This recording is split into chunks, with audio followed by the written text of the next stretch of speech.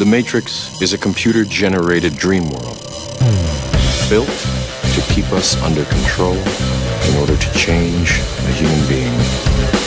You're listening to the Dustin Gold Standard on Pain.tv. Join the discussion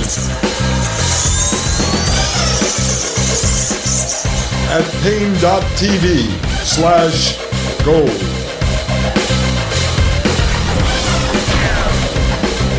All right, ladies and gentlemen, I am Dustin Gold of the Dustin Gold Standard right here on Pain.tv/gold. Folks, I hope you enjoyed that interview with Dan Golvach, dear friend of mine, episode 64, folks. Dan is a wealth of knowledge.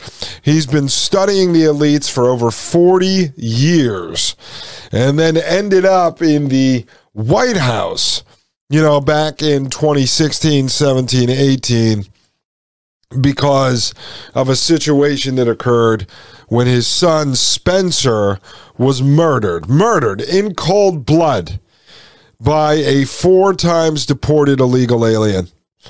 And so Dan ended up campaigning for Donald Trump during 2015 to help get the wall built. And I didn't get into it with him last night because it's upsetting, but in the end, Dan knows he was pretty much used. He knew he was going to be used, but he wanted to lend Spencer's story to help try to at least wake up people to the horrors of our border and the lies being told by our officials. So I will have Dan back on.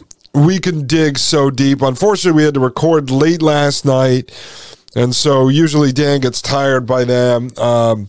He's out playing music all the time, and then he gets back and he tries to push himself. But I'll try to get him on during the day when he's all pumped up, and we'll do another show. But that was a great, fantastic episode, I think. If you haven't listened to it, episode 64.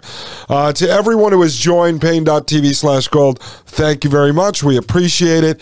And to everyone who has left a 5-star review and a comment at Apple Podcasts, thank you as well. If you haven't done that, please take a minute out of your day, leave us a 5-star and a comment over there. It really, really does help. The show is growing, and that is because people are sharing it, people are commenting on it, people are rating it. All right, as usual, if you want to get in touch with me, all the links to the different social medias we're using are in the description below. And there's been several people who have written me and asked if they can leave some kind of a donation.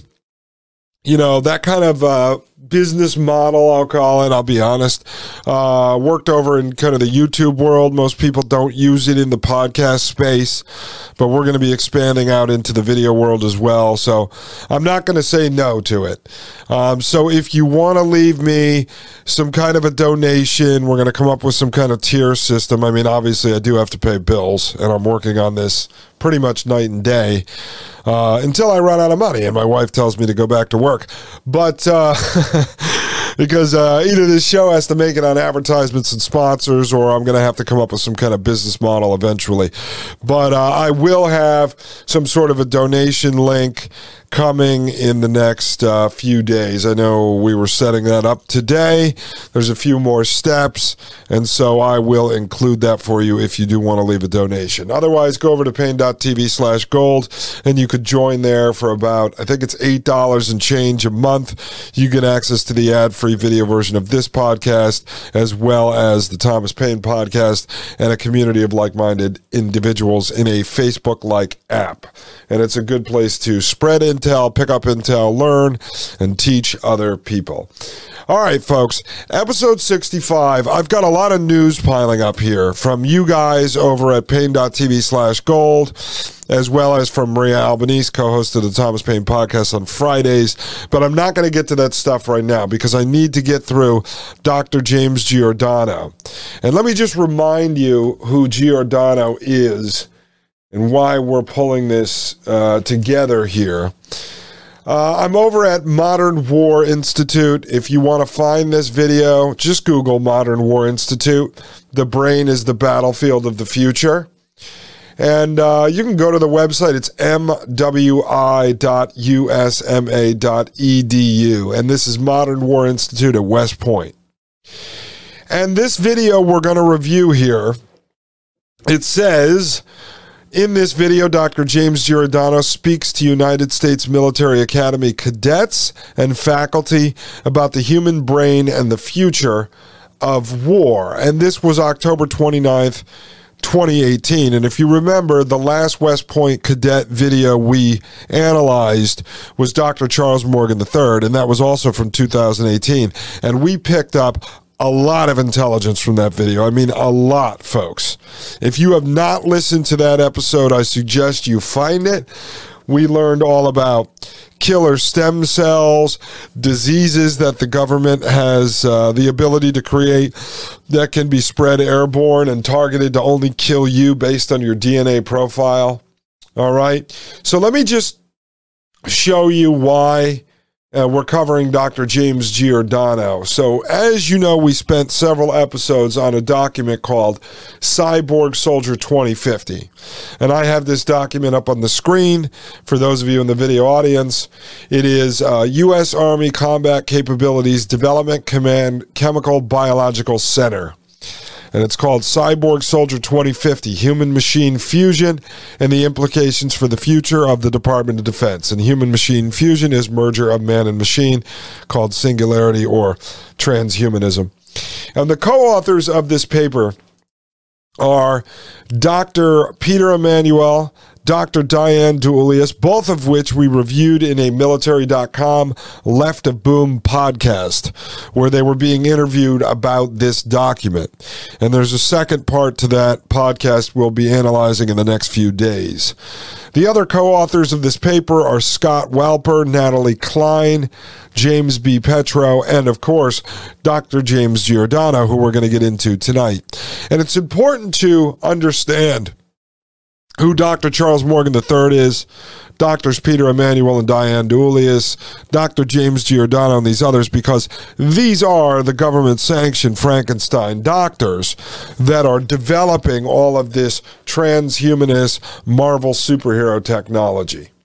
All right, let me read you a little bit about James Giordano. I just want you to become somewhat familiar with him before I start to analyze the lecture. James Giordano is a PhD, Chief Neuroethics Studies Program at Georgetown, UMC. All right, and this is over at brainperspective.org. I'm going to just show you a couple of bios on him, because there's different information floating around. So this says Dr. James Giordano is chief of the Neuroethics Studies Program in the Pellegrino Center for Clinical Bioethics and a professor in Faculty Fellow of Neurosciences and Ethics at the... Look, I apologize. There's something wrong with this website here, and it's cutting off part of the text. So for the video audience, you can see that. Let me just try to reread this real quick here. Dr. James Giordano is the Chief of Neuroethics Studies Program in the Pellegrino Center for Clinical Bioethics and a professor in the Department of Neurology and Graduate Liberal Studies Program at Georgetown University, Washington, D.C., U.S. He is Clark Faculty Fellow of Neurosciences and Ethics at the Human Science Center of Ludwig Maximilians Universität in Munich, Germany, where he previously was J.W. Fulbright Foundation visiting professor. Dr. Giordano is William H. and Ruth Crane Schaffer Distinguished Visiting Professor of Neuroethics at Gallaudet University in Washington.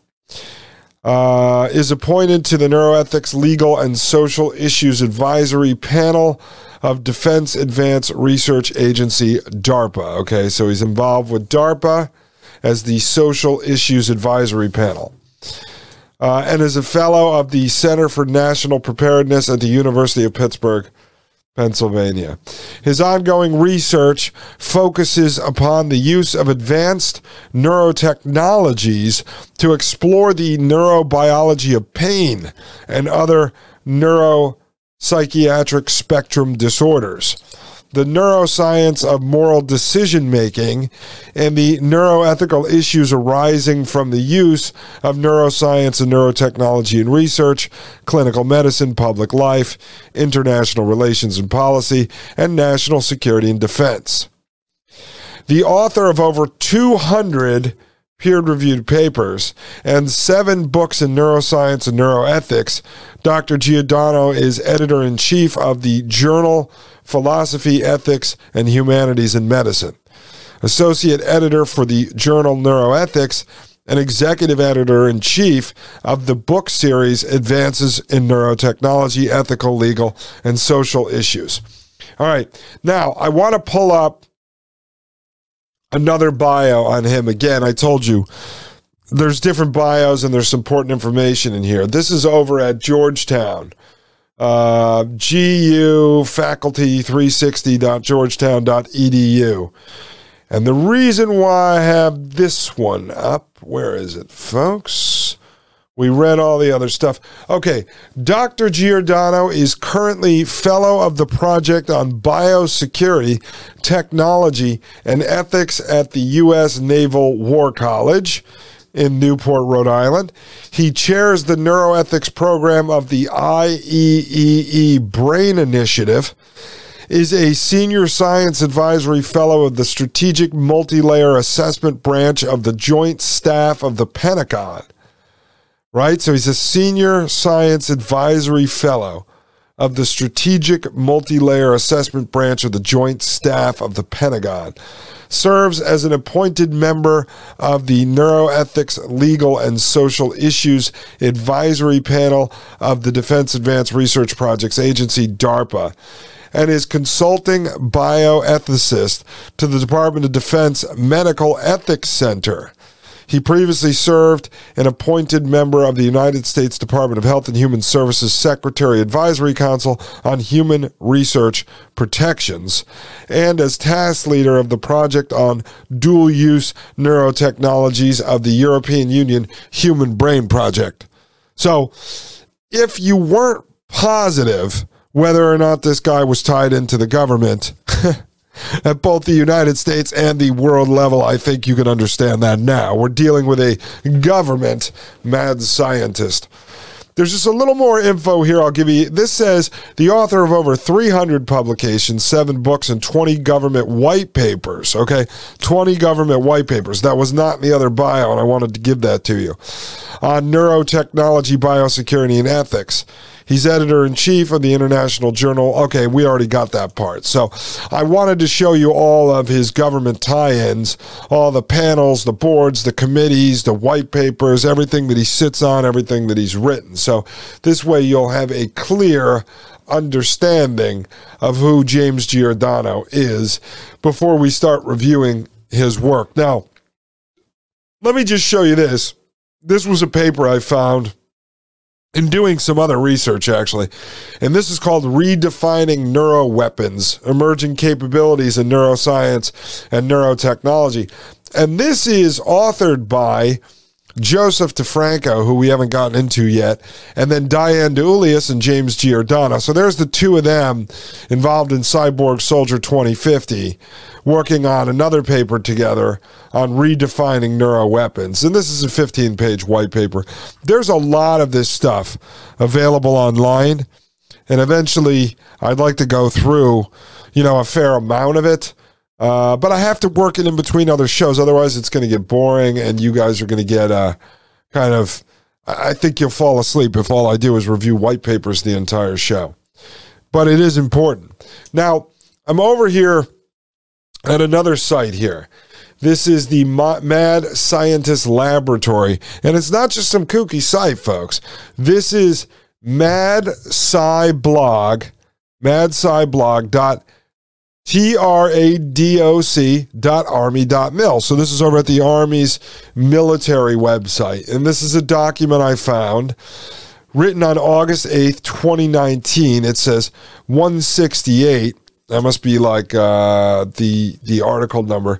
Linking brains to machines and use of neurotechnology to the cultural and ethical perspectives of the current global stage. And when I get back, I'm going to review that for you quickly before we get into the video lecture from Dr. James Giordano, because this article I find to be quite fascinating. This was Dr. Giordano and Mr. Joseph DeFranco. So that was who he co-authored this redefining neuroweapons piece with. But this is the two of them commenting on Elon Musk's Neuralink brain chip. So it's the government scientist commenting on the government's frontman, Elon Musk, and his technology, Neuralink brain chip, which is bringing the government's technology forward, of which we showed you through Dr. Charles Morgan III's lecture that they were already doing the Neuralink brain chip inside the government going back to at least 2003. And we know that DARPA has been involved with this stuff going back to the 1970s. So I think it's important to let you hear what Dr. James Giordano says about Elon Musk, since we spent so much time on Elon Musk, before we get into the lecture featuring Dr. James Giordano. Folks, I'll be right back. This is Dustin Gold with the Dustin Gold Standard right here on Pain.tv/gold. You're listening to the Dustin Gold Standard on Pain.tv. Join the discussion at Pain.tv/gold. You're listening to the Dustin Gold Standard on Pain.tv. All right, ladies and gentlemen, I am Dustin Gold. This is the Dustin Gold Standard, and you are listening to Pain.tv/gold. All right, folks. Let's take a look at this. So again, we're over at the Mad Scientist Laboratory on the Army's official government website. Again, this is article 168, linking brains to machines and use of neurotechnology to the cultural and ethical perspectives of the current global stage. And this was written on August 8th, 2019. It says right here, folks, editor's note. In today's post, returning guest bloggers Mr. Joseph DeFranco and Dr. James Giordano examine the ramifications of Neuralink, moving forward with brain-machine interfaces, posing 5 tough questions on what the crossing of this neuroscience frontier means from medical, ethical, legal, and geopolitical perspectives. Read their compelling post, Will Neuromodified Human Actors Be Considered Weaponized Biological Agents? And so you can go read that if you want to. But let me just get into this, because I find it to be quite fascinating that Dr. James Giordano, part of the Cyborg Soldier 2050 project, is writing about Elon Musk Neuralink back in 2019. And I said, this will just give you a look into James Giordano's mind before we review this lecture. It says here, on July 16th, Elon Musk announced that his company Neuralink will move to advanced clinical translation of a novel brain-machine interface, BMI, that he claims holds promise for the restoration of sensory and motor function and the treatment of neurological disorders. Although the company's efforts to develop such a BMI, so folks, just lock that into your head. BMI is brain-machine interface, BMI. Such a BMI has only been underway for 28 months. It has already created an innovative functioning application in an in vivo rat model. Musk seeks to begin clinical trials in 2020 for treatment of particular neurological disorders.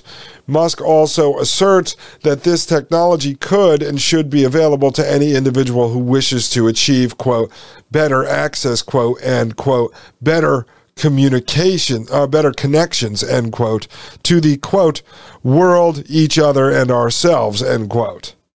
And you guys remember that. We reviewed Elon Musk and Neuralink in depth on this show. But it's interesting because we're now bringing the military side into the so-called private sector side and seeing how the military folks comment on the private sector folks. The BMI involves implantation of micro electrodes, as many as 3,072 per array, to record neurological activity in the brain. These electrodes convey signals to sensors that can be detected by an external device, for instance, an iPhone. The intricacies and complex nature of the brain's neural architecture and vasculature demand precision of the implantation procedure. And to this end, Neuralink will employ a newly developed robotic system for inserting the electrodes. Remember, we watched that. It's called made by a company called Woke Studios, and it's designed to drill a hole in the back of your head, cut open your brain lining, flip that open, and then jam 1,000 electrodes, wires down into your brain with about 1,024 electrodes on each wire. Goes on to say this system will be monitored and managed by a neurosurgeon who can manually adjust the robotic system as needed during the procedure. That's back in 2019. I don't think they need humans involved anymore. It says, where are we, folks? This emerging technology is noteworthy and could foster understanding and treatments of a number of neuropsychiatric conditions. Yet, there are several questions that we believe must be addressed and answered before Neuralink or any related technology is offered and made available to the public. So now you have Dr. James Giordano talking about this technology, getting ready for human trials back in 2019, and now he's going to make his remarks about what needs to be answered before this is introduced to the public and available to the public. It says, first, who will receive this BMI? Presentations by Musk assert that a main goal is to make the procedure as simple and automated as LASIK, like LASIK eye surgery. Okay. It continues to say, we also advocate the importance of and need for safe and reliable procedures. In this light, it should be borne in mind that the methods described require neurosurgical intervention to insert the electrodes. Yeah, they drill a hole in your head and cut the lining open. All right, it goes on to say, and although the level of invasiveness may be reduced and perhaps increasingly minimized with iterative developments of technology and protocols, inherent neurosurgical risks, for example, intracranial bleeding, infection, etc., must be recognized. It may well be that the relative benefit to burden risk calculus may support the use of a novel procedure if and when other extant and prior interventions are ineffective. Still, we advocate that any such consideration should appreciate and engage questions and contingencies relative to mitigating risks. And then there's a table they want you to look at. To wit, what conditions will be treated using this approach, or perhaps more specifically, which patients will receive such treatments. Okay, so do you understand that? So now Giordano is basically saying, okay, we need to understand that we're tapping into somebody's head, basically. We know that Musk has a robot. It's going to be doing most of the work, but, this is basically brain surgery. The second point they make is that who will perform this procedure and where will it take place? And if Musk's innovation to any individual who seeks, quote, better access, end quote, and better connections to the world, each other, and ourselves, end quote, is indicative of a broader interest in and market for receiving this BMI technology, the question of, quote, who will receive the interventions, end quote, becomes even more pressing. Given current attitudes in the United States, Europe, Japan, and Australia regarding medical interventions intended for non-therapeutic for example, optimization and enhancement purposes, will surgeons in these countries be amenable to implanting the Neuralink BMI for such ends? If not, then we query where these procedures might be provided. Further, we ask how and to what extent these procedures will be funded. Okay, so Giordano wants to know who's paying for this and who's actually going to do these surgeries. All right, so there's no ethical or moral questions coming up. He just wants to know, like, hey, we know it's brain surgery. Where's this stuff going to be performed? That's what we want to know over here at the Frankenstein Laboratories. Over what's actually called Mad Scientist Labs at the military. That's actually the name of it, folks. Mad Scientist Laboratory. All right, it goes on to say, his third question. If, as Musk has stated, this technology is to remain implanted and function for, quote, years to decades and possibly a lifetime, end quote, will and where will ongoing research be performed to prospectively assess the benefit, burdens, and or harms incurred? So if I get a brain chip, where am I going to go to be evaluated to make sure I'm doing well? It says, fourth, given this proposed durability, it is likely that newer versions of the technology will be developed. We talked all about this, folks. Basically like the iPhone 1, 2, 3, 4, 5. Okay. And 2, older versions of the technology will require maintenance and updating. Therefore, we ask if and how issues and problems of obsolescence will be addressed and resolved. Will and how will device maintenance and upgrades be covered under some remunerative plan? Quote, insurance, corporate sponsorship, etc. Okay? So he wants to know what happens when you're upgrading, what happens if you need a new chip. And so as Musk explained before, you could definitely upgrade it. We've heard that going back to 2020 when he was on Joe Rogan Experience. So I guess when he went on there in 2020, he had answered all of the questions that Dr. James Giordano asked for answers in 2019. So in 2020, he addressed those. Fifth, as this technology becomes available to the public, will there be a time when the majority of a society has a BMI? If this were to occur, what about the minority who don't? Or if only a select few can acquire a BMI, how will society regard and treat these individuals? Here, scenarios such as that posed in Daniel Wilson's novel Amped come to the fore. And what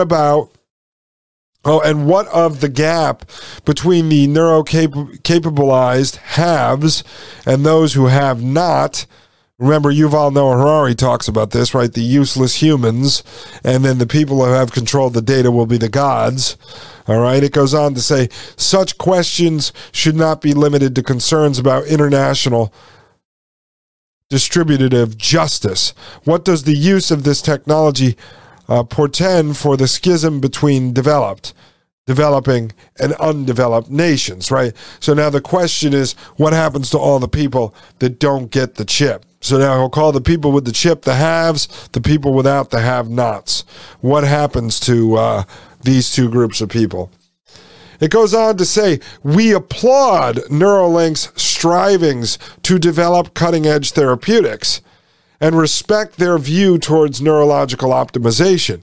These developments prompt, if not mandate, recognition and acknowledgement of varying cultural needs, values, philosophies, and ethics, as each and all influence receptivity to this and other forms of BMI research and uses in practice. Some nations, based upon their views, ethos, and ethics, may be more willing, if not eager, to provide this technology to their citizens, and possibly to warfare intelligence and national security personnel. As you can see, what did that start out with? Giordano is saying they applaud Neuralink for trying to bring this to the masses. So Giordano, this government Frankenstein doctor, part of Cyborg Soldier 2050, is definitely on board with the idea of bringing the brain-machine interface to the masses, ladies and gentlemen. When we get back, we're going to jump into this lecture with Dr. James Giordano, the man who agrees with putting microchips inside people's heads. Let's see what he has to say. Ladies and gentlemen, I am Dustin Gold with the Dustin Gold Standard right here on Pain.tv/gold. You're listening to the Dustin Gold Standard on Pain.tv. Join the discussion at Pain.tv/gold. You're listening to the Dustin Gold Standard on Pain.tv.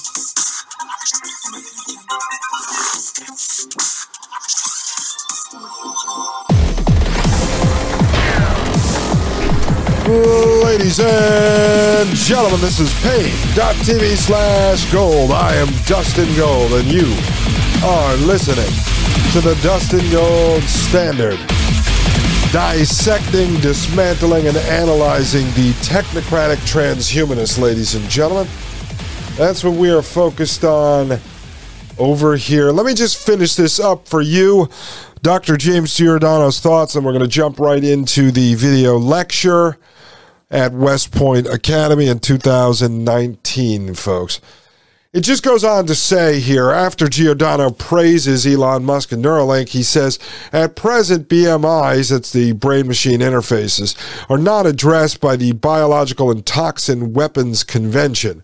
However, if Neuralink-type BMIs and other neurotechnologies are used to augment WINS operators, it begs the question of whether neuromodified human actors should be considered, quote, weaponized biological agents, end quote. And if so, how should they be regarded and treated, both during their tenure in service and afterward? And much of this is addressed in the Cyborg Soldier 2050 piece.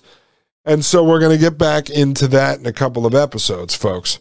It goes on to say, to be sure, neurotechnology is rapidly advancing toward ever greater capabilities. Will global civic and WINS institutions remain apace? Given the distinctions in the socio-cultural and political values, aims, and ethics that shape research and its applications, what discourses and dialectic will be needed or accepted to guide, govern, and constrain acting with such haste, so as to avoid repenting in leisure? As we are fond of saying, and it is every neurosurgeon knows well, it is wisest to measure twice, cut once. Whether opening a skull, a vista of new capabilities and possibilities, or a can of worms. So he's basically saying, let's make sure that Elon Musk does this correctly, folks. Let's make sure we do this right. Let's make sure we don't start giving out this technology to everyone, folks. We need to make sure that maybe it only ends up in the right hands. I don't know. Let's go into the mind of Dr. James Giordano here, folks. And let me just remind you before we start this again, this is from October 29, 2018, actually, not 2019. 2018, in front of the Modern War Institute at the West Point Military Academy. Let's let this roll. Good afternoon, and thank you for coming to today's MWI speaker event with Dr. James Giordano. Dr. Giordano is a professor in the Department of Neurology and Biochemistry, chief of the Neuroethics Studies Program of the Pellegrino Center for Clinic Bioethics, and co-director of the O'Neill Pellegrino Program in Brain Science and Global Health Law and Policy at Georgetown University Medical Center. As well, Dr. Giordano currently serves as an appointed member of the United States Department of Health and Human Services Secretary Advisory Council on Human Research Protections. He is a researcher and task leader of the European Union Human Brain Project and has served as an appointed member of the Neuroethics Legal and Social Issues Advisory Panel of the Defense Advanced Research Projects Agency, DARPA, and Senior Advisory Fellow of the Strategic Multi-Layer Assessment Branch of the Joint Staff of the Pentagon. It's quite a bit. In his spare time, he has authored over 260 publications in neuroscience and neuroethics, 7 books, and 13 government white papers on neurotechnology, ethics, and biosecurity, and is an editor-in-chief of the International Journal of Philosophy, Ethics, and Humanities in Medicine. Dr. Giordano, thank you for joining us today. Thank you very much. Yay. Let's bring up a big technocratic transhumanist Frankenstein doctor for the United States government, ladies and gentlemen.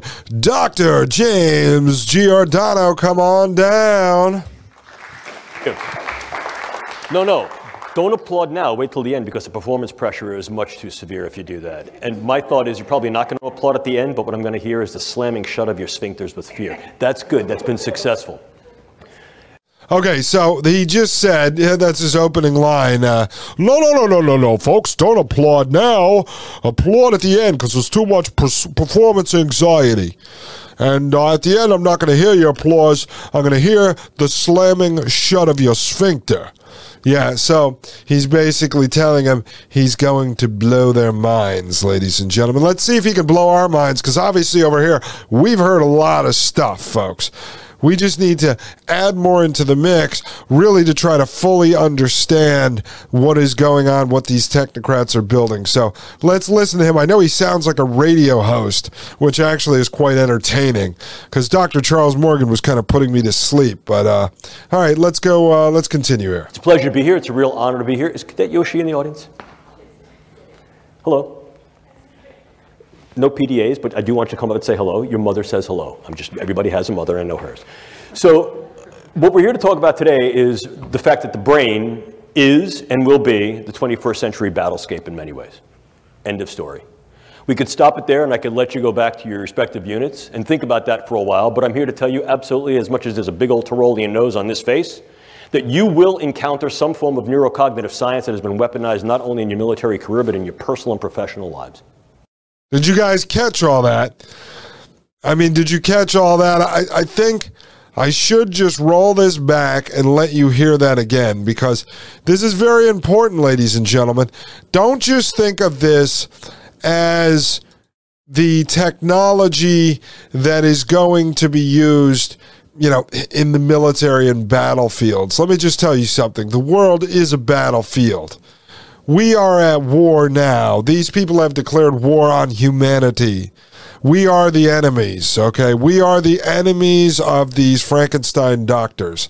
So when he's talking about the battlefield, think of it as we are the enemies. They are waging war against us. So all of the technology that he refers to is what is being used against us. And that is how I want you to think about this lecture. I want you to take that perspective when you listen to this lecture.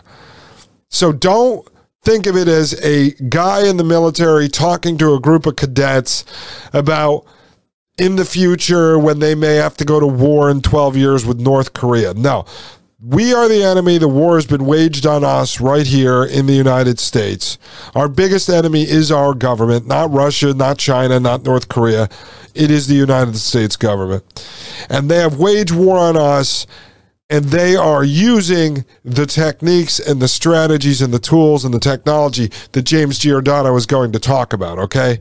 So this is Commander Gold here, prepping you for what you're about to listen to. This is an enemy of ours speaking to a group of people he is training on his side on how they're going to wage war against me and you. So when they talk about the brain being a battlefield, think about all of the things I've already showed you that they can do to the brain, the fact that they're rolling out psychedelics. They are creating pharmaceutical shortages on purpose in cooperation with the pharmaceutical companies. And they're going to be replacing that stuff with basically MK Ultra, lab-grown, government-controlled psychedelics, strapping people up with consumer-grade VR and AR goggles and headsets that come from the frontmen that control the quote-unquote private sector companies that are rolling out the government technology. So the brain is the battlefield is true. We are the enemy who is going to have our brains tampered with by the people who claim to be our allies, our protectors, when in fact they are our enemies and our executioners. All right, let's continue. I'm going to roll that back. I want you to hear the whole piece. And my thought is you're probably not going to applaud at the end, but what I'm going to hear is the slamming shut of your sphincters with fear. That's good. That's been successful. It's a pleasure to be here. It's a real honor to be here. Is Cadet Yoshi in the audience? Hello. No PDAs, but I do want you to come up and say hello. Your mother says hello. Everybody has a mother, I know hers. So what we're here to talk about today is the fact that the brain is and will be the 21st century battlescape. The brain is and will be the 21st century battlescape. Is and will be. So he's saying it already is. The brain already is the 21st century battlescape. In many ways. End of story. We could stop it there and I could let you go back to your respective units and think about that for a while, but I'm here to tell you absolutely, as much as there's a big old Tyrolean nose on this face, that you will encounter some form of neurocognitive science that has been weaponized not only in your military career, but in your personal and professional lives. Okay, let's pause that again. So we already picked up brain is the 21st century battlescape, right? He says is and will be. But is good because he admits to the fact that they're doing it. Let's just play back this second part. Your respective units and think about that for a while, but I'm here to tell you absolutely, as much as there's a big old Tyrolean nose on this face, that you will encounter some form of neurocognitive science that has been weaponized not only in your military career, but in your personal and professional lives. Okay, so what did he just say? You will encounter this weaponized brain tampering, not just in the military, but in your professional and personal lives. Play that one more time. Will be the 21st century battlescape in many ways. End of story. We could stop it there and I could let you go back to your respective units and think about that for a while, but I'm here to tell you absolutely, as much as there's a big old Tyrolean nose on this face, that you will encounter some form of neurocognitive science that has been weaponized not only in your military career, but in your personal and professional lives. Weaponized neurocognitive science. You got that?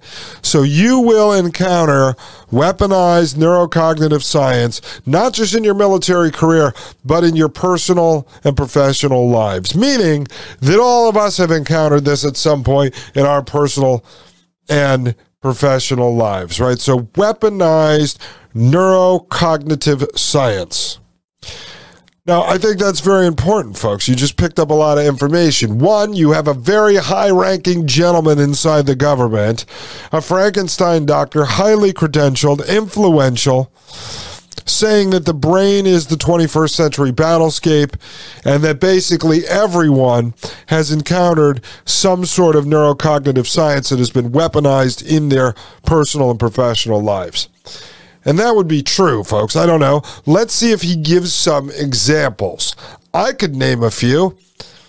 Pretty much everything that you're encountering on social media is weaponized neurocognitive science. All right, let's continue. Perspective of whether those two things coincide or not.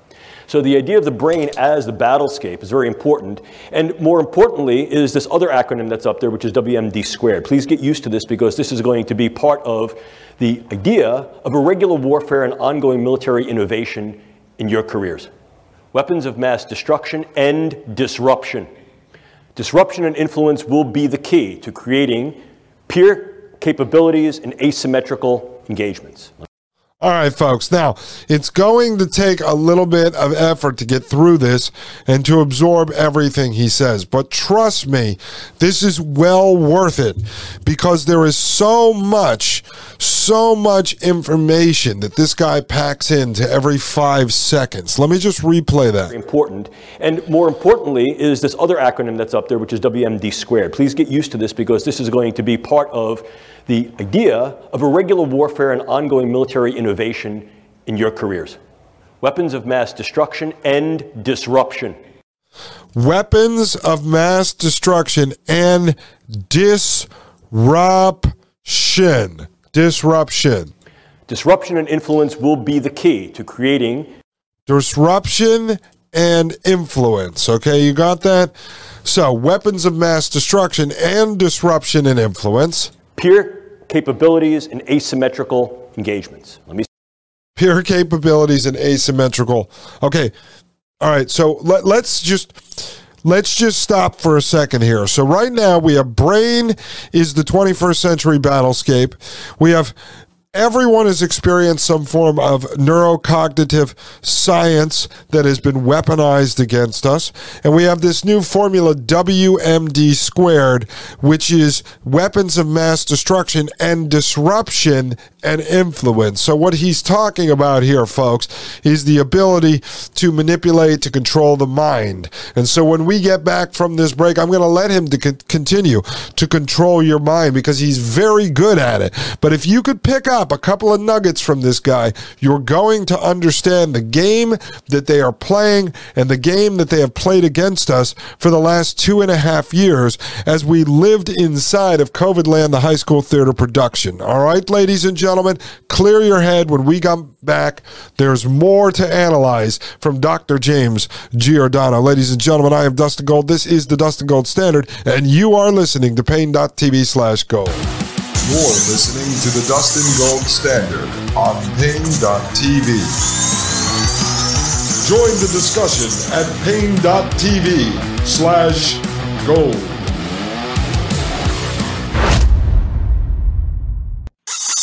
You're listening to the Dustin Gold Standard on Pain.tv.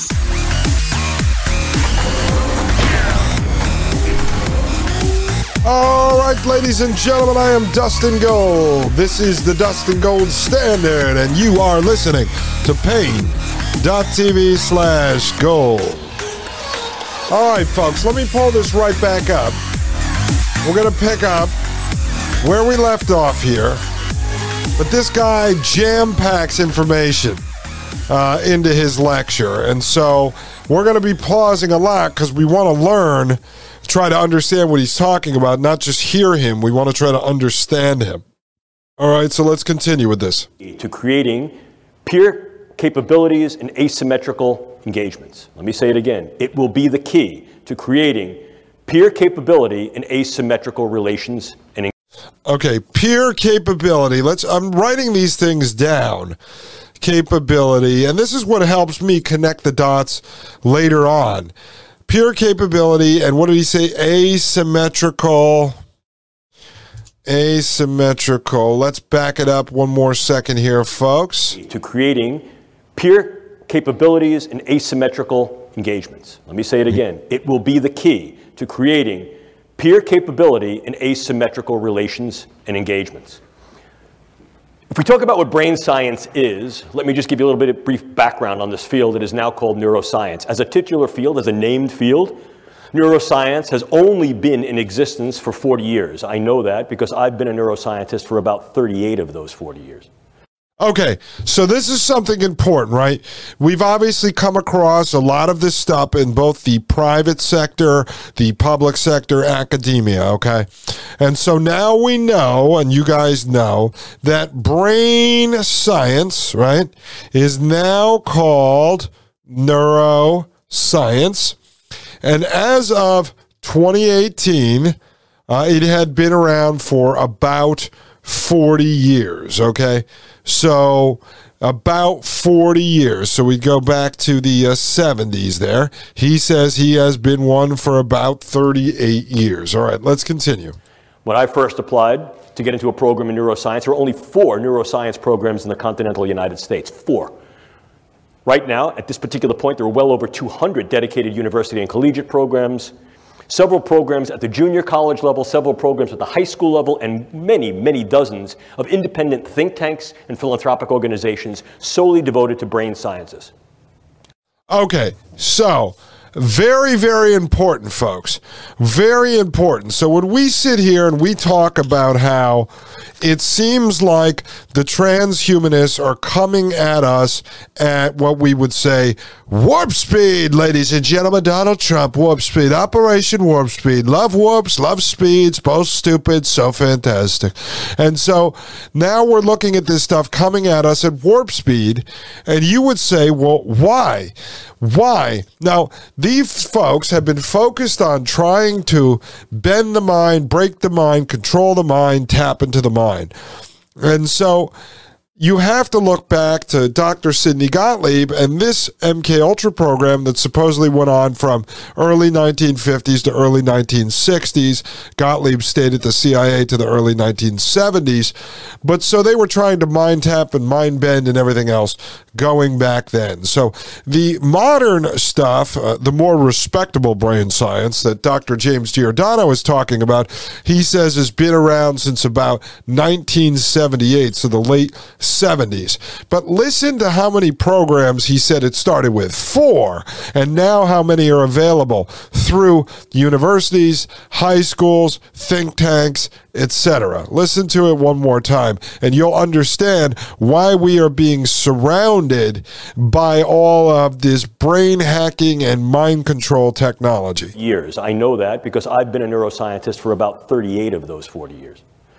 When I first applied to get into a program in neuroscience, there were only 4 neuroscience programs in the continental United States. 4. Right now, at this particular point, there are well over 200 dedicated university and collegiate programs, several programs at the junior college level, several programs at the high school level, and many, many dozens of independent think tanks and philanthropic organizations solely devoted to brain sciences.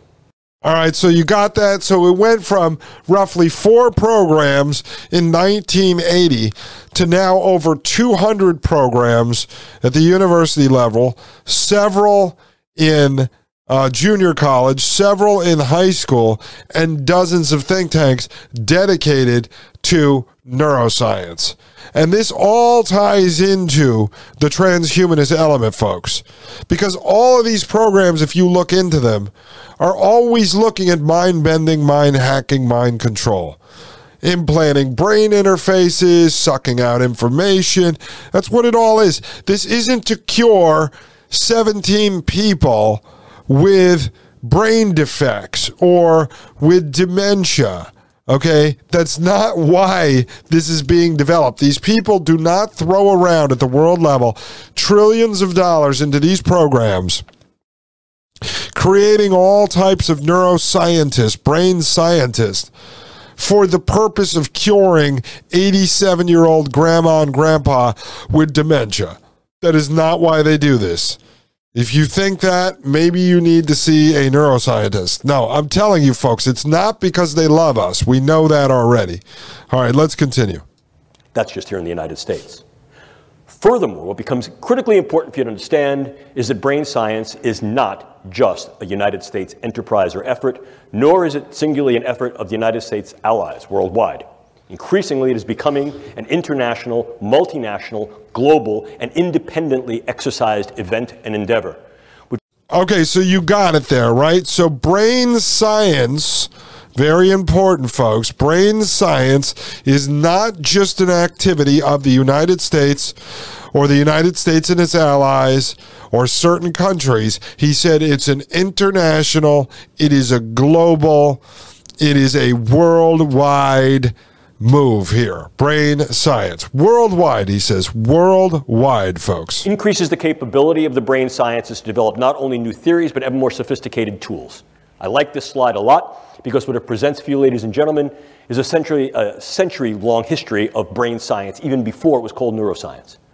Look, let's face it. For as long as human beings were looking in some reflective pool and recognized that the thing looking back at them was themselves, there was some interest in what makes me, what makes me think, what makes me feel, what makes me behave the way I do and you behave and think the way you do.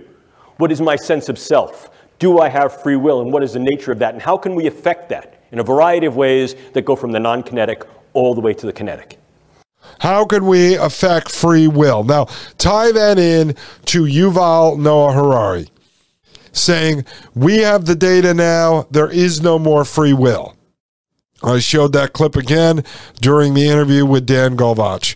You have no soul, you have no spirit, you have no free will. Those days are over. And so over here, you now have a government employee, a government thinker, a government scientist, a Frankenstein doctor, James Giordano, telling you, okay, well, since the beginning of mankind, man wanted to know what makes us tick, and do or do we not have free will, and how can we control that? Let's continue. If we take centenary jumps into the era of the Enlightenment, we can see the great thinkers that came before and during the Enlightenment, inclusive but not limited to people like Rene Descartes, pondered the idea of what that means.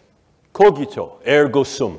I think, therefore I am. The inverse of the statement that in many cases was implicit but now becomes ever more explicit is what makes me think. And if I can understand what makes me think and makes you think and makes you feel, then that understanding may in fact flavor, if not directly influence, the way you and I interact. But more than that, if in fact I understand how it is that your brain does what your brain does, I may be able to access your brain and affect your brain indirectly and directly. Okay, so you have James Giordano here, government insider, talking about the ability to hack a mind. If I know what makes you think, what makes you feel, I can then hack your mind and change how you feel and what you think. The same thing that Dr. Charles Morgan III talked about, the same thing that Dr. Peters Emanuel and Diane DeUlius talk about. So let's just get this out of the way. We no longer have to play these conspiracy theory games, folks.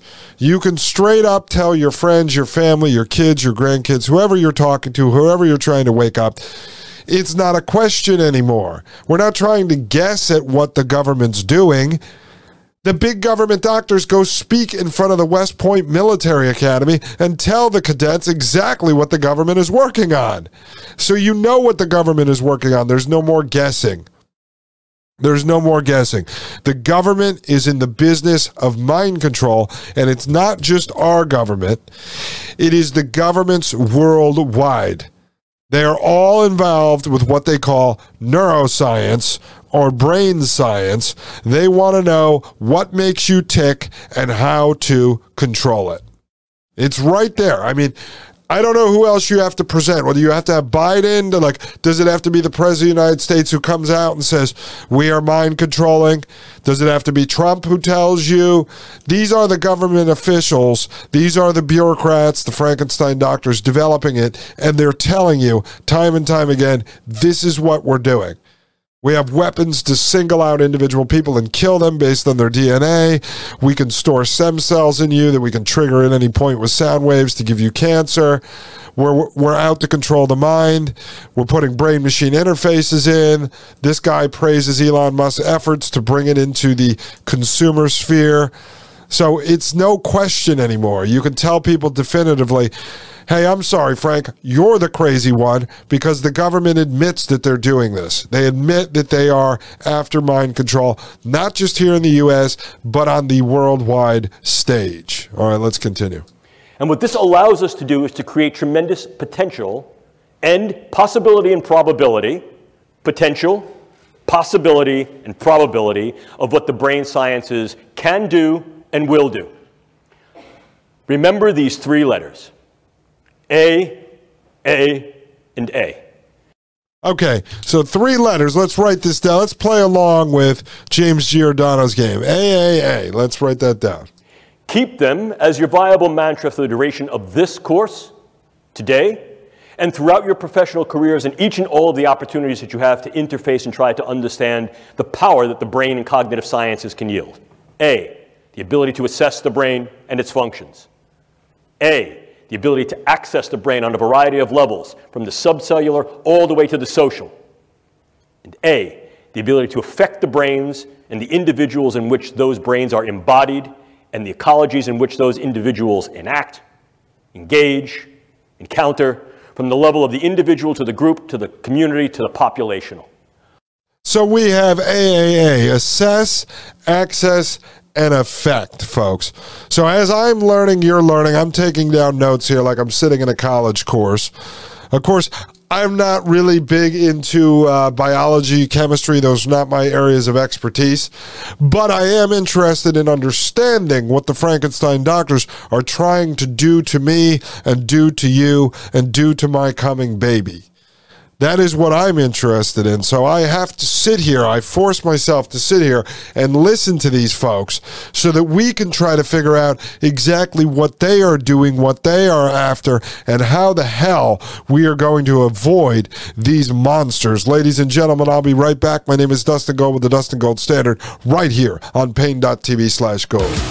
You're listening to the Dustin Gold Standard on Pain.tv. Join the discussion at Pain.tv. Gold. You're listening to the Dustin Gold Standard on Pain.tv. All right, folks. I am Dustin Gold with the Dustin Gold Standard right here on Pain.tv/gold.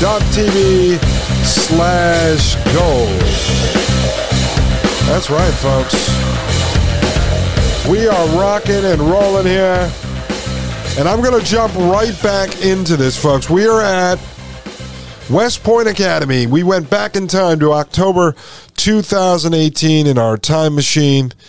And we are watching Dr. James Giordano explain brain science. And we've already picked up a lot of intelligence, folks, that the brain is the 21st century battlescape, that we will all encounter or have encountered a neurocognitive science weaponized against us in our professional or personal lives. We're picking up a lot. Right now, we are at this point in which he says, remember this forever, AAA, assess, access, and affect the brain. All right, let's continue. Look at the power that understanding tools and techniques of the brain sciences afford. It's there before you on the screen. Obviously, if in fact this gives me some insight to the way people interact, inclusive of the way they may interact in bellicose, aggressive, violent, and volatile ways, and it also confers upon me certain powers to be able to influence that, alter that, change that, mitigate that, then clearly I'm able to use the brain sciences, as we have tried repeatedly in the past, to influence the postures and capabilities not only of our own individuals who are engaged in warfare, intelligence, and national security operations, but those who seek to threaten us. In other words, we can utilize these things in national security, intelligence, and defense. Okay, let's just pause that for a second, because I'm going to back it up and read to you what was on the screen, folks, before he started to change gears. So up on the screen, he has a slide. It says Neuroscience and Technology, Neuro S/T, puts the brain at our fingertips. And it says potential to harness and engage Neuro ST, that's neuroscience and technology, in convergent multidisciplinary approaches to study, define, predict, and influence human ecologies. Number 2, affect human activities on individual, group, and population levels. Do you hear that? Affect human activities on individual, group, and population levels.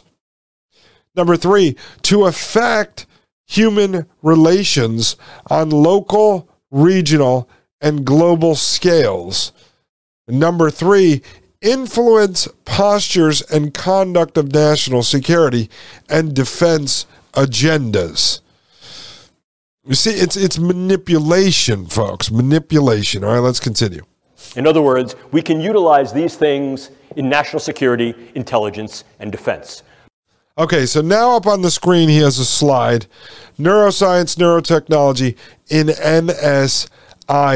Let's see if he explains this. If not, I will read the slide to you. Please look at the timeline. A mere 10 years ago, in 2008, the National Academy of Sciences National Research Council convened a group to create a report dedicated to if and why and how brain sciences might be viable, valid, and of value in national security, intelligence, and defense operations. And in 2008, they did a 5-year retrospective and came to the conclusion that although these things may be valid, their relative viability and value at that particular time rendered them not ready for prime time play. Okay, so this is important. So in 2008, he has up there, that's what he's talking about, NAS-NRC report. Neuroscience and technology not yet viable for operational NSID use. So not viable in 2008. Very interesting, very interesting. All right, let's continue. Our group, working with others internationally, inclusive of the Nuffield Council in the UK, proceeded forward from 2008 and did a slightly deeper dive, looking at international capabilities, limitations, and delimitations in the brain sciences, and came to a very, very different set of conclusions. Not only were the brain sciences increasingly being considered interested and used for possibilities of national security, intelligence, and defense. But they would continue to be so as more and more countries internationally developed the capabilities and the specialized agendas to be able to look into the brain and affect the brain. So much so that by 2014, the exact same committee reconvened and recognized at that time that the brain sciences indeed were ready and in operational prime time for warfare, intelligence, and national security agenda. Okay, hold on. So now he says in 2014, and folks, I'm going to use this as a teaching moment too. I've watched this before, I've listened to this before, but this time I'm listening to it, I'm taking notes on it. And the reason why I'm doing this, if you're taking notes on what I'm talking about or what he's talking about, this is how I start to try to figure out if I can connect dots between this and other stuff we have reviewed here or things that I know are coming in the future. See, we're trying to figure out what they did to us over the last 2.5 years, the last 5 years, the last 10 years, and where they're going with this 10 years from now. I'm going to just back this up a few seconds. Develop the capabilities and the specialized agendas to be able to look into the brain and affect the brain. So much so that by 2014, the exact same committee reconvened and recognized at that time that the brain sciences indeed were ready and in operational prime time for warfare, intelligence, and national security agenda. Okay, so he says in 2014, brain sciences were ready for operational, and I believe he says in operation for national security, intelligence, etc. So basically ready for warfare, ladies and gentlemen. Let's continue. The words, it is valid, valuable, and already in operational play. The brain is the current and future battle space, or at least one that can be leveraged in those ways to be able to create tremendous effect with fairly little investment of engagement. Okay, so he's saying in 2014, it was already operational. The brain was already one of the battlescapes. And he opens up by saying the brain is the 21st century battlescape. And remember what I told you before we started. We are the enemy, folks. So when they're talking about whatever he's going to talk about as far as manipulating the mind, it is being done to us. Just remember that. They put this stuff out publicly on the internet. You'd say, why is this unclassified? Why is this allowed to be up on the internet? Part of manipulating us and playing with our mind, folks. I think they actually find this stuff to be quite funny, to be honest with you. All right, let's continue. Up on the slide, up on the screen, he has a slide. Neuroscience and technology in NSID. Access, assess, affect. And those were the 3 A's that he talked about earlier. But remember now, they're saying 2014, brain science was in operational play. And the brain was a battlescape. All right, let's continue. In other words, what it allows us to do is assess the brain, access the brain, and affect the brain. I'll unapologetically repeat myself throughout this lecture to drive home this point with regard to these capabilities because each and all have gravitas importance and operational leverageability. That said, what are these techniques and technologies that have rendered this capability and, if you will, geopolitical, military, and social power? Well, I have them here before you. Generalization, we could parse them down into 2 discrete domains. First, the assessment neurotechnologies that do exactly as the name would imply. They are based upon various tools that we can use to assess those structures and functions of the brain that may be involved in those processes of cognition, emotion, and behaviors. Okay, so the ability to assess the brain, right? The ability to assess the brain. Remember, this is why I wanted to build this all up for you and go back to Operation Paperclip, MK Ultra, and show you the mind manipulation, the mind hacking, the mind bending, the ability to run studies on the brain, on the mind, on human behavior using LSD when they basically strip away some of your control over your body and your mind. And then the new rollout of the psychedelics coming out in the mental health and the orchestrated growth in the mental health field, okay? The diagnoses of mental illness. And so we're seeing this all come together. That's why this is very complex, but this is going to fill in a lot of gaps, folks. All right, let's continue. Humans are tool users. Rarely, however, do we turn over a rock, look around a corner, or peer under the bed just to know what's under there. We use, at very, very least, the knowledge we have gained from turning the rock over and looking under the bed or around the corner. And very often, those things that we find under the rock, under the bed, or around the corner become tools for us to use in a variety of other engagements. Brain science, like any other science and technology, is no different. Earlier in the day at lunch, Major and I had a conversation about the viability of different types of research. Science for science's sake. Science just to know because that's where your interests lie. Oh, look, I've been an academic for well over 4 decades. And I can tell you that that kind of research is wonderful. But when that research is generated for a purpose and when it's funded and when that purpose deals with those things that are near and dear to the health, survivability, flourishing, and protection of kith and kin, then that research is operational research that has an end goal of use. This is what this is about. It's not just a question of trying to figure out what makes the brain tick and the way it's built. It's can we get in there to affect the ticking and talking, and by affecting the way that brain is built and the way it functions, influence in ways that are kinetic and non-kinetic, the attitudes, beliefs, thoughts, emotions, activities, and relative vulnerabilities and predispositions of those individuals for whom both we are responsible in terms of our own forces, perhaps to make them better, more insulated against injury, operationally protected and enhanced, and those who may threaten us. Pause for a second, Professor. Pause for a second there, Dr. James Giordano. Folks, I hope you just heard what I heard. I hope you picked up what I picked up. Now, I told you this guy talks fast. He packs a lot of intelligence into a very short amount of time. I need to replay this clip for you. You need to fully understand what he just said. Remember, he talked about in 2014, 4 years prior to this speech, this lecture, that the brain science Battlescape was already in operational play. Let me just play this one more time for you, because what he's talking about is that science for science's sake, science just to answer questions is one thing. Okay, it's all fun in the world of academia, he says. But science for the purposes of actually affecting something are what's important. And he says, talking specifically about brain science, that they aren't just there poking around to figure out how things work. They are there to manipulate and to change and to affect things. And I want you to hear that again, because this proves a major point for us, that they aren't just talking theoretically. They aren't just doing this for shits and giggles. They are there to manipulate. And I will tell you, they're going to be mind controlling, mind hacking, and mind bending. At the same time, they aren't doing all this transhumanist Frankenstein technology just for the heck of it. They're doing it because they're trying to affect something. They're trying to build something. They're trying to destroy something. That's what I keep telling you. It's a war against humanity.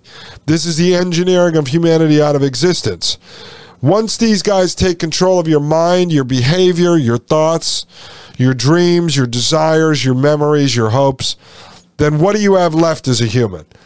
They want to control everything, ladies and gentlemen. They're doing it through people like Dr. James Giordano, a Frankenstein monster who works on behalf of the state at the highest levels for the New World Order. At the world level, folks, there are no governments like we believe in. He just told you he is sponsored by the U.S. government, but he is working on these projects on the world stage. He sits in the UN. He shares this information. They're all working together, folks. All this stuff is controlled through places like the World Economic Forum. Ladies and gentlemen, when I get back, I'm going to replay that clip for you because it's one of the most important things we've heard, and we've already pulled about a half dozen highly valuable pieces of intelligence out of this lecture. Ladies and gentlemen, I am Dustin Gold with the Dustin Gold Standard right here on Pain.tv/gold. You're listening to the Dustin Gold Standard on Pain.tv. Join the discussion at Pain.tv/gold. You're listening to the Dustin Gold Standard on Pain.tv. All right, folks, I am Dustin Gold back here with the Dustin Gold Standard on Pain.tv/gold.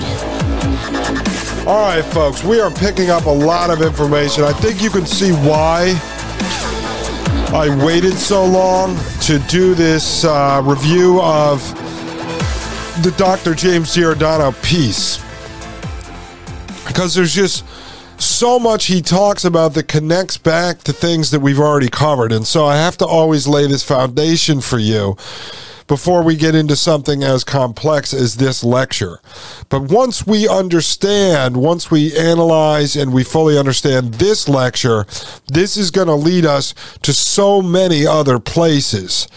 And each one of these that we do, each one of these we absorb, and then I usually run another few episodes and I kind of link it back in. And this way it gets placed into your head. It allows you to remember it, folks. I'm mind hacking you. No, I'm trying to help you understand this, comprehend it, and remember it, so that when we move on to the next piece, and the next piece, you're going to have this big solid foundation and understand what technocratic transhumanism is and where these guys are going with it. All right, let's pick up where we left off. Just so much intelligence here, folks. And if we end up having to back up a little bit and relook at some of this stuff tomorrow or the next day, we will do that, because this is a pretty long lecture, but I think it is frankly invaluable if you do want to understand where we're going in the future. All right, let's continue. Ability, flourishing, and protection of kith and kin, then that research is operational research that has an end goal of use. This is what this is about. It's not just a question of trying to figure out what makes the brain tick in the way it's built. It's okay, end goal of use. He's saying this brain science end goal of use, and it's not just about finding out how the brain ticks. Can we get in there to affect the ticking and talking? And he wants to affect the ticking and talking. Do you understand this?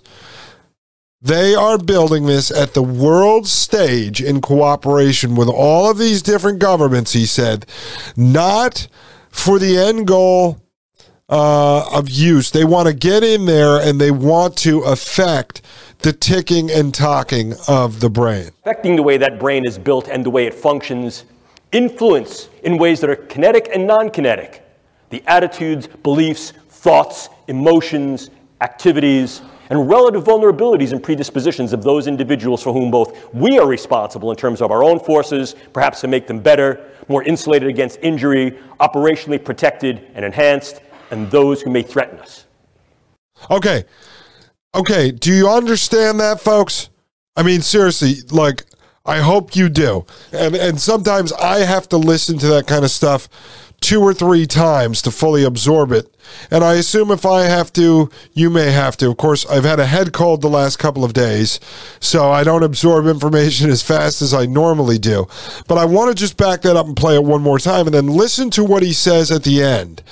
He talks about how not just to use this against our enemies, but to use it with our warfighters to maybe affect their brain, tweak their brain, affect the ticking and talking in their brain to make them better warfighters. But as I told you, don't think of this as some program that's going to be building a cyborg soldier and putting it out in the battlefield to fight cave dwellers in Afghanistan. We are the enemy in all of this. So when they're talking about utilizing this stuff against the enemy, but also utilizing it to make their warriors better, think about Yuval Noah Harari. Think about the discussion I had with Dan Golvach about how the guys at the top want to become these immortal gods, while the rest of us, they'll either kill, genocide us, depopulate us, or turn some of us into slaves. So when they're talking about affecting the mind of the enemy, they're talking about me and you. When they are talking about giving the power to their warfighters, I believe in the end you're going to find out. In the end, not in this speech, I'm talking about in the future, that these powers they want to give to themselves. all of the mind uploading, the mind tweaking, the Marvel superhero powers, the nanobot Iron Man suits, the weird tweaked up DNA spliced biological bodies they grow inside of synthetic wombs.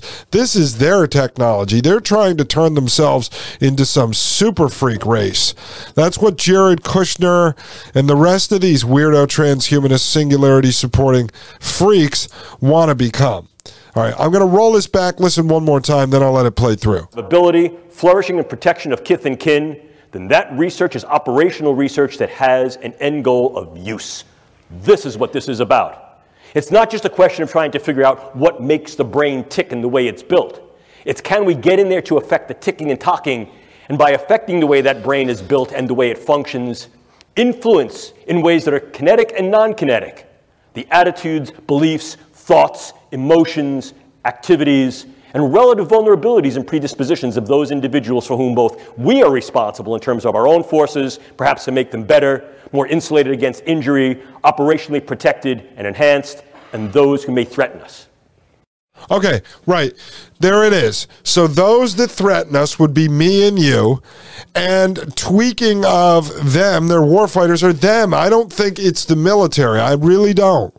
I just don't see it. I don't see like we're going to create Iron Man exoskeleton suits strapped around real-life Incredible Hulks, and then we're going to fly 6 of these things over in a Chinook helicopter and drop them off in the mountains to battle Vladimir Putin's, human army. I don't see that. I mean, try to think of that from a common sense perspective. And if everybody has mutant creatures, why are they all meeting at the world stage like he's talking about? America's, not just America and its allies, but everyone is involved with brain science and tweaking the brain and building these freakish mutant monsters. It doesn't make sense, folks. Unless they're going to make mutant monsters to turn them against us, I would think that they're using the guise of the military to build this superhuman technology for themselves, and then they're going to use the other side of it, the messing with our brains, affect the ticking and talking, to turn us into some kind of slaves. I don't know, with the psychedelics and the VR headsets or something. I mean, this just seems to be where they're going with this. I know my idea may sound crazy to you, but does his idea not sound crazy to you? Does Cyborg Soldier 2050 not sound crazy to you? That comes from the government. What is crazier to believe, that the government is building Marvel superheroes to go fight Russia and China and North Korea, or that the government is actually using our money, our resources, to build this sort of immortality technology for themselves, when their own spokesman for transhumanism at the highest levels of the private sector and the government talk about this quest for immortality? I mean, both ideas are crazy, except you and I talking about it, we don't have any power. We don't wield any influence. These guys do. All right, let's continue. To do that, we need to intervene. So the other dimension of these neurotechnologies are interventional neurotechnologies. Now, I'm not going to bring you down the rabbit hole into what each and all of these things do, because you don't want to be a neuroscientist, and I'm certainly not going to make you a neuroscientist in an hour. But I think it becomes important to dial into a little bit more clarity and with further granularity what we're really talking about when we talk about these relative assessment and interventional technologies. In the former case, probably the one that gives the most rise to both provocation and contention, are various forms of neuroimaging, the ability to image the living brain, to be able to see what brain areas are differentially active as we engage in different thoughts, feelings, emotions, and tasks, and to then correlate the interaction of those nodes and networks with discrete patterns that occur not only in individuals, but in groups of individuals. In other words, if I can see how this gentleman's brain works, whether he's awake or falling asleep, thought I catch you.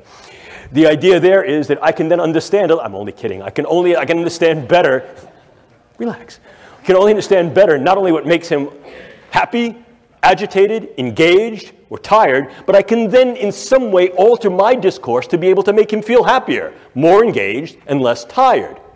In so doing, I can take the information I have about the way a brain works, and I can put it to good use, practical use. Think about this. If I know what makes you tick as an individual, And I'm then able to generate patterns of how you as an individual relate to, are similar to, or different from other individuals. I may be able to then generate information that allows me to interact with you on ways that are more meaningful to our level of interaction. In other words, the more I know about what makes you tick, the more my interactions can be geared with you to make you tick the way I want you to. Okay, so let's pause there for a second. Just think about this. I let him go for a while because what he was saying there was not too complex, didn't really have to be broken down. But essentially what he's saying is if he has the ability to scan my brain, Dustin's brain, and he knows what makes me tick. He knows what makes me excited. He knows what makes me angry. Then he could utilize certain words, certain phrases, certain activities, certain facial mannerisms that he could manipulate me. Nothing new there. A lot of people know about this. You can read about this type of stuff if you want to become a lecturer, give better business presentations, you want to be a better salesman. You know, this isn't new stuff that he's talking about, but he is laying the foundation for what he is about to get into, folks. And what I'm about to get into is a short break. Ladies and gentlemen, I will be back right here on Pain.tv/gold. My name is Dustin Gold, and this is the Dustin Gold Standard. You're listening to the Dustin Gold Standard on Pain.tv. Join the discussion at Pain.tv/gold. You're listening to the Dustin Gold Standard on Pain.tv. Ladies and gentlemen, I am Dustin Gold. You are listening to the Dustin Gold Standard right here on Pain.tv/gold. All right, folks. I'm going to get right back into this. So what James Giordano is talking about right now, folks, is the ability to scan a brain, understand how the brain works, understand individually how your brain works, and then how to manipulate you, okay? So if they understand what makes you tick, all right, then they could manipulate your ticking, all right? So that's how it all starts. All right, let's continue with James Giordano. The way I want you to. Obviously, it takes some energy to put people into a big magnet and scan their brain. There's a whole bunch of things that are limitations of brain imaging. We recognize that. That's part of the mission. We seek to delimit those particular constraints and through the use of co-registered different forms of neuroimaging make it better. Some of these forms of neuroimaging are fieldable, operationalizable in field missions. Okay, let's pause for a second. So do you hear what he just said? That his guys understand the limitations of getting you or me or just a regular person into a machine to scan their brain. So part of his mission is to figure out how to simplify that process, miniaturize the technology. All right, so they're starting to try to figure out how to brain scan people on a mass level. I don't know, folks. I'm not saying this is it, but let's just say you were going to roll out an AR, VR headset via Apple for $2,000, and you were going to give it to people on a 36 to 48-month payment plan handed out by AT&T, Verizon, or T-Mobile. And so someone was going to pay, $40 to $60 a month for this thing. And it has 12 cameras inside, heat sensors, all kinds of other technology. Who even knows? It's not like anyone is going to take it apart and look at it. Then let's say they have an ability to read people's brains that way. I don't know. Let's say they had the ability to, orchestrate some kind of a international health emergency. I don't know, call it a pandemic. And they were somehow able to get a large percentage of people to line up at a high school parking lot and let them smear something on their brain via a Q-tip, or even get people, this would be crazy, I don't know how they would do this, but get people to line up and let them stick them with needles that would put some sort of nanobots or some kind of dye or something into their body, and then maybe as they're walking around, all this different smart technology that people put in their house, or that's even on the streets with different street lights and stop lights and things like that, that somehow they could scan people's brains. I don't know. I mean, I'm just throwing something out there trying to war game this from a crazy psychopathic Frankenstein doctor point of view, a mindset of a madman. I'm just trying to come up with ideas. If I was sitting in a room wargaming this with Dr. James Giordano, these are probably some of the ideas I would come up with. They'd say, you're crazy. You can't orchestrate an international pandemic and get people to line up and let you stick them with needles. I would say, sure you could. Sure you could. All right, folks, you get the point. All right, let's continue with this. Neuroimaging make it better. Some of these forms of neuroimaging are fieldable, operationalizable in field missions. Some of them are not. We're seeking to make these things more operationalizable, not only for military medicine to assess individuals who may have incurred brain injury and or the effects of brain injury inclusive of things like PTSD and other forms of neuropsychiatric disorders, but also to understand better how it is that our individuals are able to think through certain situations, how their brains work, and be able to classify those individuals and perhaps specify the way we train them, where we sustain that training, and then we maximize their performance. Okay, so now what he's doing is he's talking about taking guys injured in the field and then basically understanding how their brains work and retrain them. Nothing really important there, but he's always setting up what he's about to get into. So you have to understand what he's talking about before we move on to the next step. All right, let's continue. We can use other methods as well. Genetics, biomarkers, and information. And that information is critical. One of the things you must learn is as military personnel, your demographic, biological, social, and psychological information exists in your jacket and is in fact retrievable in real time. That information becomes ever more important as we try to understand the you-ness of you.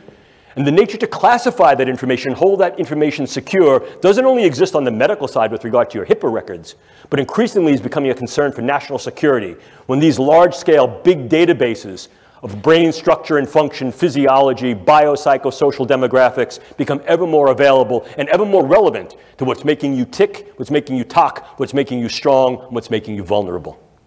See that? So he's admitting to right there these big, huge international databases on every single individual.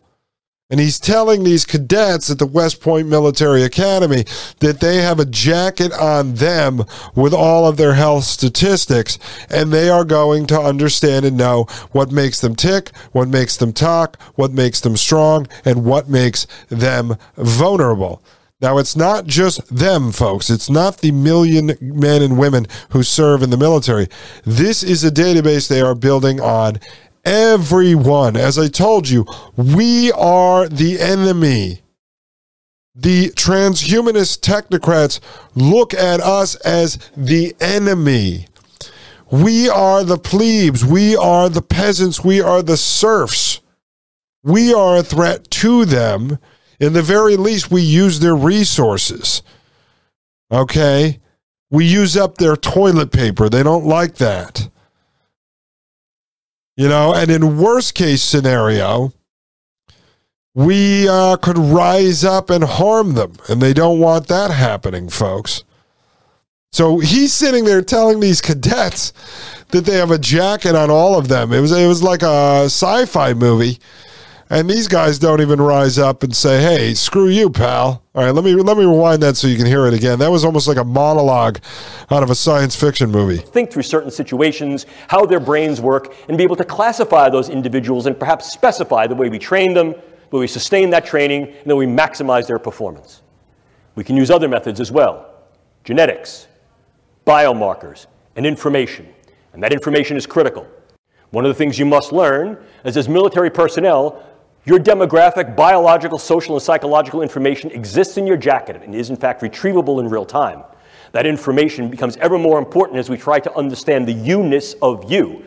And the nature to classify that information, hold that information secure, doesn't only exist on the medical side with regard to your HIPAA records, but increasingly is becoming a concern for national security when these large-scale big databases of brain structure and function, physiology, biopsychosocial demographics become ever more available and ever more relevant to what's making you tick, what's making you talk, what's making you strong, what's making you vulnerable. I mean, really absorb that, folks. That was a lot packed in there. But I mean, that was invaluable information. He's telling them. He's telling you and me. Remember, this is unclassified. I didn't steal this video from the War Institute, okay? This thing is published online. But he is telling them, he's telling me and you, they have big databases that have us basically indexed like a Dewey Decimal System by our genetics, by our biomarkers, and by our information. And they know what makes us tick, they know what makes us talk, and they could manipulate us. Let's continue. And the fact that other nations, inclusive of China and Russia, are engaging in large-scale neuro-big data initiatives to be able to create large-scale databases that can join not only imaging and physiological, but as well as other forms of phenotypic and genetic data of the entirety of populations, renders great power because there's great capability in that information to know where key points of strength and vulnerability may lie, and also to intercede, to inject information in some way be able to affect what appears to be your medical record, your personal record, the evidence that is you. And we can take that step to go one step further. The more I know about you and the more I know about the way your brain works as individuals, groups, communities, and even populations, the more I can utilize non-kinetic means such as informational means of narratives, iconographies, semiotics to influence your emotions and your behaviors. We can do this subliminally through computer images. We can do this more liminally through the types of engagements, interactions that we engage through psychological operations and informational operations. We can train better our human terrain teams to be able to interact with individuals in a variety of cultures, groups, settings, and ecologies to be able to improve their performance so as to be less distancing and more ameliorating. You understand what he's talking about here? I mean, I have to pause it. He's pumping out 4 or 5 bullet points with every sentence that he makes. So what I'm doing here is I don't want to pause every single bullet point, folks, because this will take us 3 months to get through because he talks so quickly. But he's going through a number of instances in which this personalized information, this data they're going to have on each person could be utilized. And so until we get to the points where he's going to talk about really manipulating the mind, I don't want to have to keep stopping and pausing because I think I'm trying to in real time decide if I'm going to piss you off if I don't let him speak or if you want me to keep breaking this down for you. But if I go bullet by bullet, I swear this is going to take us 3 months because this guy does talk so fast, ladies and gentlemen. I mean, he makes me look like I talk like Rocky over here. Hey, Adrian, well, Rocky. You know, but I don't want to keep pausing every bullet point. So let me just back that up. I'll replay that set of bullets, and then we'll continue. And also to intercede, to inject information in some way be able to affect what appears to be your medical record, your personal record, the evidence that is you. And we can take that step to go one step further. The more I know about you and the more I know about the way your brain works as individuals, groups, communities, and even populations, the more I can utilize non-kinetic means such as informational means of narratives, iconographies, semiotics to influence your emotions and your behaviors. We can do this subliminally through computer images. We can do this more liminally through the types of engagements, interactions that we engage through psychological operations and informational operations. We can train better our human terrain teams to be able to interact with individuals in a variety of cultures, groups, settings, and ecologies to be able to improve their performance so as to be less distancing and more ameliorating. Okay, so he was giving out examples there of manipulating people through imagery and everything, and then also talking about it, using it for what he deems as a positive thing, like being able to train soldiers to basically bridge the gap between a soldier and an ally that don't speak the same language. All right, so I think you grasp that. Let me continue. We can go further than that as well. We can also utilize these interventional technologies in those ways that may able to directly affect the brain. Probably the one that you've heard about most recently, most contemporaneously in the literature, is the possibility to use some form of directed energy to affect physiology peripherally and also to affect the physiology and health of the brain. Case in point here, U.S. Embassy personnel in Havana and possibly in China. And of course, there's not a lot that I can tell you about that, although I am one of the researchers on that particular project. But this seems to be wholly indicative and supportive of the fact that this was at least some form of directed energy, whether it was wholly intentional or not, still remains to be definitively decided. However, the pattern of insult and injury to those individuals and the pattern of injury of who was affected strongly suggests that this was an intentional and directed engagement, and that this represents a beta test, a possible probe of a directed energy neuroweapon. And there are a number of countries that had developed initiatives and agenda towards developing just these types of things, the United States included. Okay, so let's pause there for a second. I want to play that back again. That is important. So he's talking about an incident which occurred, you guys probably remember it, where they believe direct energy weapons were being used against some of our guys in an embassy. All right, let me just replay this. I think it's important that you do understand this. He just also admitted that the United States has been building this technology as well. There's not a lot that I can tell you about that, although I am one of the researchers on that particular project. But this seems to be wholly indicative and supportive of the fact that this was at least some form of directed energy, whether it was wholly intentional or not, still remains to be definitively decided.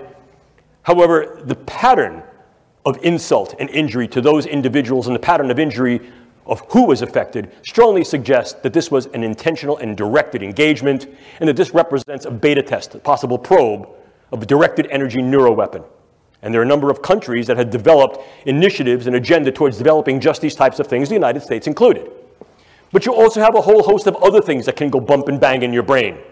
The more we understand the specificity of the brain on a very granular level, the more we're able to derive and develop particular types of drugs that not only can enhance and optimize the performance of our people, but can also be used to mitigate, militate, and in some cases manifest profound morbid changes in their people. All right, let's pause right there, folks. Here we go, getting into the drugs that they can give to basically turn our people, or I would say his people, into superhumans and the rest of the people into zombie monsters. When we get back, we will hear what Dr. James Giordano has to say about that, folks. This is jam-packed with intelligence. By the time you're done here, you're going to say, whoa, 65 episodes in, I have learned so much at the Dustin Gold Standard. I know this stuff is mind-blowing, folks, but if you do want to understand the world that we are quickly moving into, this is how you do it, folks. It's reviewing this stuff that is available to us in real time, dissecting it, dismantling it, and analyzing. Ladies and gentlemen, I'll be right back. This is Dustin Gold with the Dustin Gold Standard right here on Pain.tv/gold. You're listening to the Dustin Gold Standard on Pain.tv. Join the discussion at Pain.tv/gold. You're listening to the Dustin Gold Standard on Pain.tv. All right, ladies and gentlemen, I am Dustin Gold. And we are back right here at the Dustin Gold Standard on Pain.tv/gold. Folks, I know this is a lot to absorb. Well, we've got to work our way through this. I'll inject some more entertaining stuff over the next day or two as we try to finish this up. But I want to get this laid out because there's some other technologies we're going to be looking at. We have to understand what James Giordano is saying before we get into that stuff. All right, we're just adding to this foundation of work that we have piled up here. We're understanding this stuff, and then we're going to move forward into the next phase of transhumanism, and I'm going to explain what technocratic transhumanism is, my theory that the two have merged, and where we're going to be going with that. I just backed this up about 20 seconds. Let's play this. I want you to hear this part again, talking about utilizing drugs to manipulate the mind. Here we go. Countries that had developed initiatives and agenda towards developing just these types of things, the United States included. But you also have a whole host of other things that can go bump and bang in your brain. The more we understand the specificity of the brain on a very granular level, the more we're able to derive and develop particular types of drugs that not only can enhance and optimize the performance of our people, but can also be used to mitigate, militate, and in some cases manifest profound morbid changes in their people. All right, so he's talking about drugs, utilizing drugs to turn our side into superhumans and their side into zombies. And as I said at the beginning of this, don't think about it as our side being the United States military and their side being the North Korean military. Think about it as he says, our side, it's him and the elites, the technocratic transhumanisms, and the other side is us, me and you, just the mere mortal human scum that they hate. All right, let's continue. In other words, against a hostile other. Drugs can be exceedingly specific, and as I'll show you in a moment, can be very, very much used to individualize weaponology in terms of what we call precision pathology or precision effect. We can go further. Clearly, one of the things we can also do is transcranial neuromodulation, the idea of going through the skull to modulate the node and network activity of the brain, to optimize the performance of key individuals in certain tasks and performances that are relative to their missional space. And we can also do that against hostile or perhaps belligerent others. Okay, let's pause that for a second and back that up because that is very important. And folks, he's going to get into the specifics on a lot of this stuff, but he was talking about basically a brain-machine interface. Now remember, Dr. Charles Morgan III made us aware of the transcranial electronic stimulation helmet being run out of DARPA under the program N-Cube. That is a non-invasive helmet that doesn't go into your brain that allows them to manipulate the brain. He's talking about a brain-machine interface right here. Let me just replay that. Neuromodulation, the idea of going through the skull to modulate, be exceedingly specific, and as I'll show you in a moment, can be very, very much used to individualize weaponology in terms of what we call precision pathology or precision effect. We can go further. Clearly, one of the things we can also do is transcranial neuromodulation. The idea all right, let's write that down. Transcranial neuromodulation. I love when we get these good scientific words. They sound fantastic. The transcranial neuromodulation or the transcranial electronic stimulation helmet. So transcranial neuromodulation is when they drill into the head, and the transcranial electronic stimulation helmet is the one that sits on top of the head. And so remember now, he's going to talk about the Neuralink brain chip being used for their friends and their foes. The idea of going through the skull to modulate the node and network activity of the brain, to optimize the performance of key individuals in certain tasks and performances that are relative to their missional space. And we can also do that against hostile or perhaps belligerent others. We can go further to implant certain brain-machine interfaces. These are many of the DARPA programs that you may hear of now. Probably the one that is most notorious, in a very good sense, is something called the N3 program, which is the non-invasive neurosurgical neuromodulation program. Okay, and that is what I just said. That is the transcranial electronic stimulation helmet, N3 he's talking about. So, folks, see that? We don't even have to go look that up in the middle of this because we already know what it is, because we already laid the foundation using the DARPA Brain Initiative stuff that we had reviewed in the past. See, I try to do this in a particular order for you so that it continues to build, you know, rather than us sitting here and going, uh-oh, what the heck is he talking about? Now we know. So we have the transcranial neuromodulation, and that is implanting a brain chip, and then we have the transcranial electronic stimulation helmet through the N3 program at DARPA Brain Initiative. Let's continue. Neuromodulation, the idea of going through the skull to modulate the node and network activity of the brain, to optimize the performance of key individuals in certain tasks and performances that are relative to their missional space. And we can also do that against hostile or perhaps belligerent others. We can go further to implant certain brain-machine interfaces. These are many of the DARPA programs that you may hear of now. Probably the one that is most notorious, in a very good sense, is something called the N3 program, which is the non-invasive neurosurgical neuromodulation program being run by their program manager, Dr. Al Mundy. The idea here is to put minimal-sized electrodes in a network within a brain through only minimal intervention to be able to read and write into the brain function in real time, remotely. The United States is not alone in such efforts. And then, of course, you also have the things that are a little bit more traditional. If we talk about things that can be operable in the biochemical space, we ordinarily talk about drugs, bugs, toxins, and ever more, we're considering devices. Drugs, bugs, toxins, and devices. Let's write this down, folks. Drugs, bugs, toxins, and devices. Everything they'll sell you on Amazon.com. Let's continue. At the last Biological Toxins and Weapons Convention, the RevCon, it was then raised by the Australia group that we need to be a little bit more salient in our attention to those possible neurotechnological devices that may be able to be weaponized. Our group has also argued that the current considerations and extant categories of the Biological Toxins and Weapons Conventions are not detailed enough to be able to appreciate or keep pace with the advances in this form of science that can be weaponized that poses a risk and threat on the battle space. So, how then can we use these elements as weapons, means of contending against others? Formal definition of a weapon, right out of the Oxford Old English Dictionary. Means of contending against others.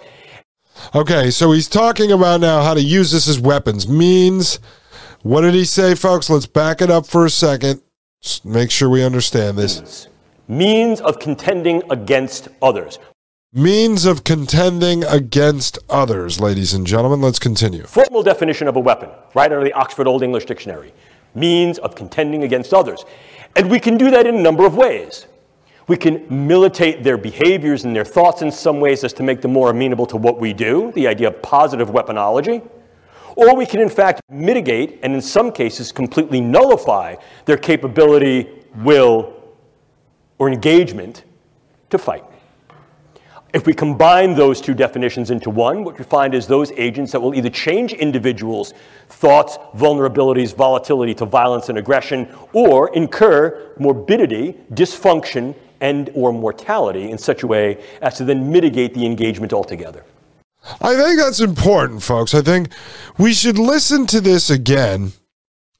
And at the same time, and I'm not saying this, ladies and gentlemen, but this was in October 2018 at the Modern War Institute at West Point Military Academy in front of the cadets and faculty. And just listen to what he says, but put it in context to, let's say, the American public. And when you ask yourself, as I do all the time, I can't believe no one is rising up. I can't believe during the last 2.5 years of COVID land, the high school theater production, no one rose up. Yes, some of us didn't get vaxxed. Some of us didn't get tested. Some of us refused to put on a mask in the grocery store. But at the end of the day, we did not revolt. We didn't really do much. We were afraid of our Karen and Ken neighbors, and we pretty much kept our heads down. Some of us would get in a little back and forth fight, but nobody rose up. So you ask yourself all the time, how is this not happening? How do people not know this? With all the corruption they throw at us, all the corruption that's unveiled right now, it's planned, but it's happening. They're starting to admit mRNA is leaching from women's breasts into their newborn's mouth. mRNA is causing these problems and these problems.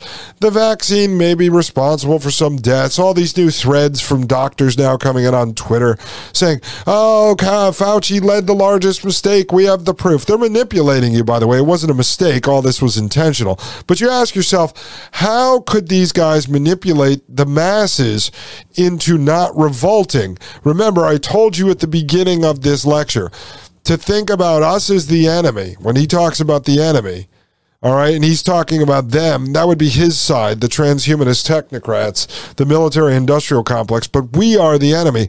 And just listen one more time to what he says right here. While you ask yourself the question, why would the public in the United States here not fight back? Let's play this. Means of contending against others. Formal definition of a weapon, right out of the Oxford Old English Dictionary. Means of contending against others. And we can do that in a number of ways. We can militate their behaviors and their thoughts in some ways as to make them more amenable to what we do, the idea of positive weaponology. Or we can, in fact, mitigate and in some cases completely nullify their capability, will, or engagement to fight. There you go, folks. On a mass scale, could they, he's saying we could do this. We is the state, we are the technocratic transhumanists, and when he says they, meaning us, we, the state, could do this to them, the plebeians.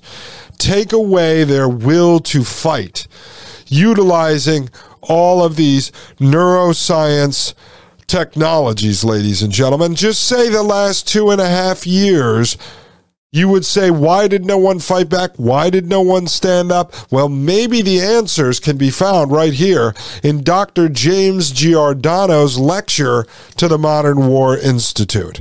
He opened up by telling us that the brain is the 21st century battlescape. He said that we would all come in contact with some form of neurocognitive science being weaponized against us. He brought up WMD squared, weapons of mass destruction and disruption of influence. Disruption and influence over us. He's gone through how to manipulate the mind, how to turn the enemy down almost, manipulate them into the fact where they are pliable and where they become docile. You ask yourself how and why no one has fought back against this state right here, against the government right here in the United States. Forget about the world power. Forget about the New World Order. Why has no one stood up and fought back against this government? When they pushed us around, they kicked us in the nuts, and they treated us like animals, like slaves, like peasants, like serfs, like plebeians. And then you listen to the Frankenstein doctors that the government employs to develop this weaponized brain science. And they talk about the ability to drug us. They talk about the ability to manipulate us through the internet. They talk about the ability to implant things in our heads, to put devices on our heads. They talk about the ability to turn us into docile little mice that just follow orders and do what we're told.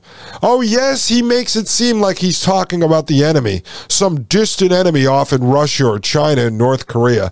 But you know damn well that this creepy Dr. James Giordano is talking about you, and he's talking about me. Ladies and gentlemen, when we get back tomorrow, episode 66, I will try to finish up this speech by Dr. James Giordano. Folks, you don't want to miss this.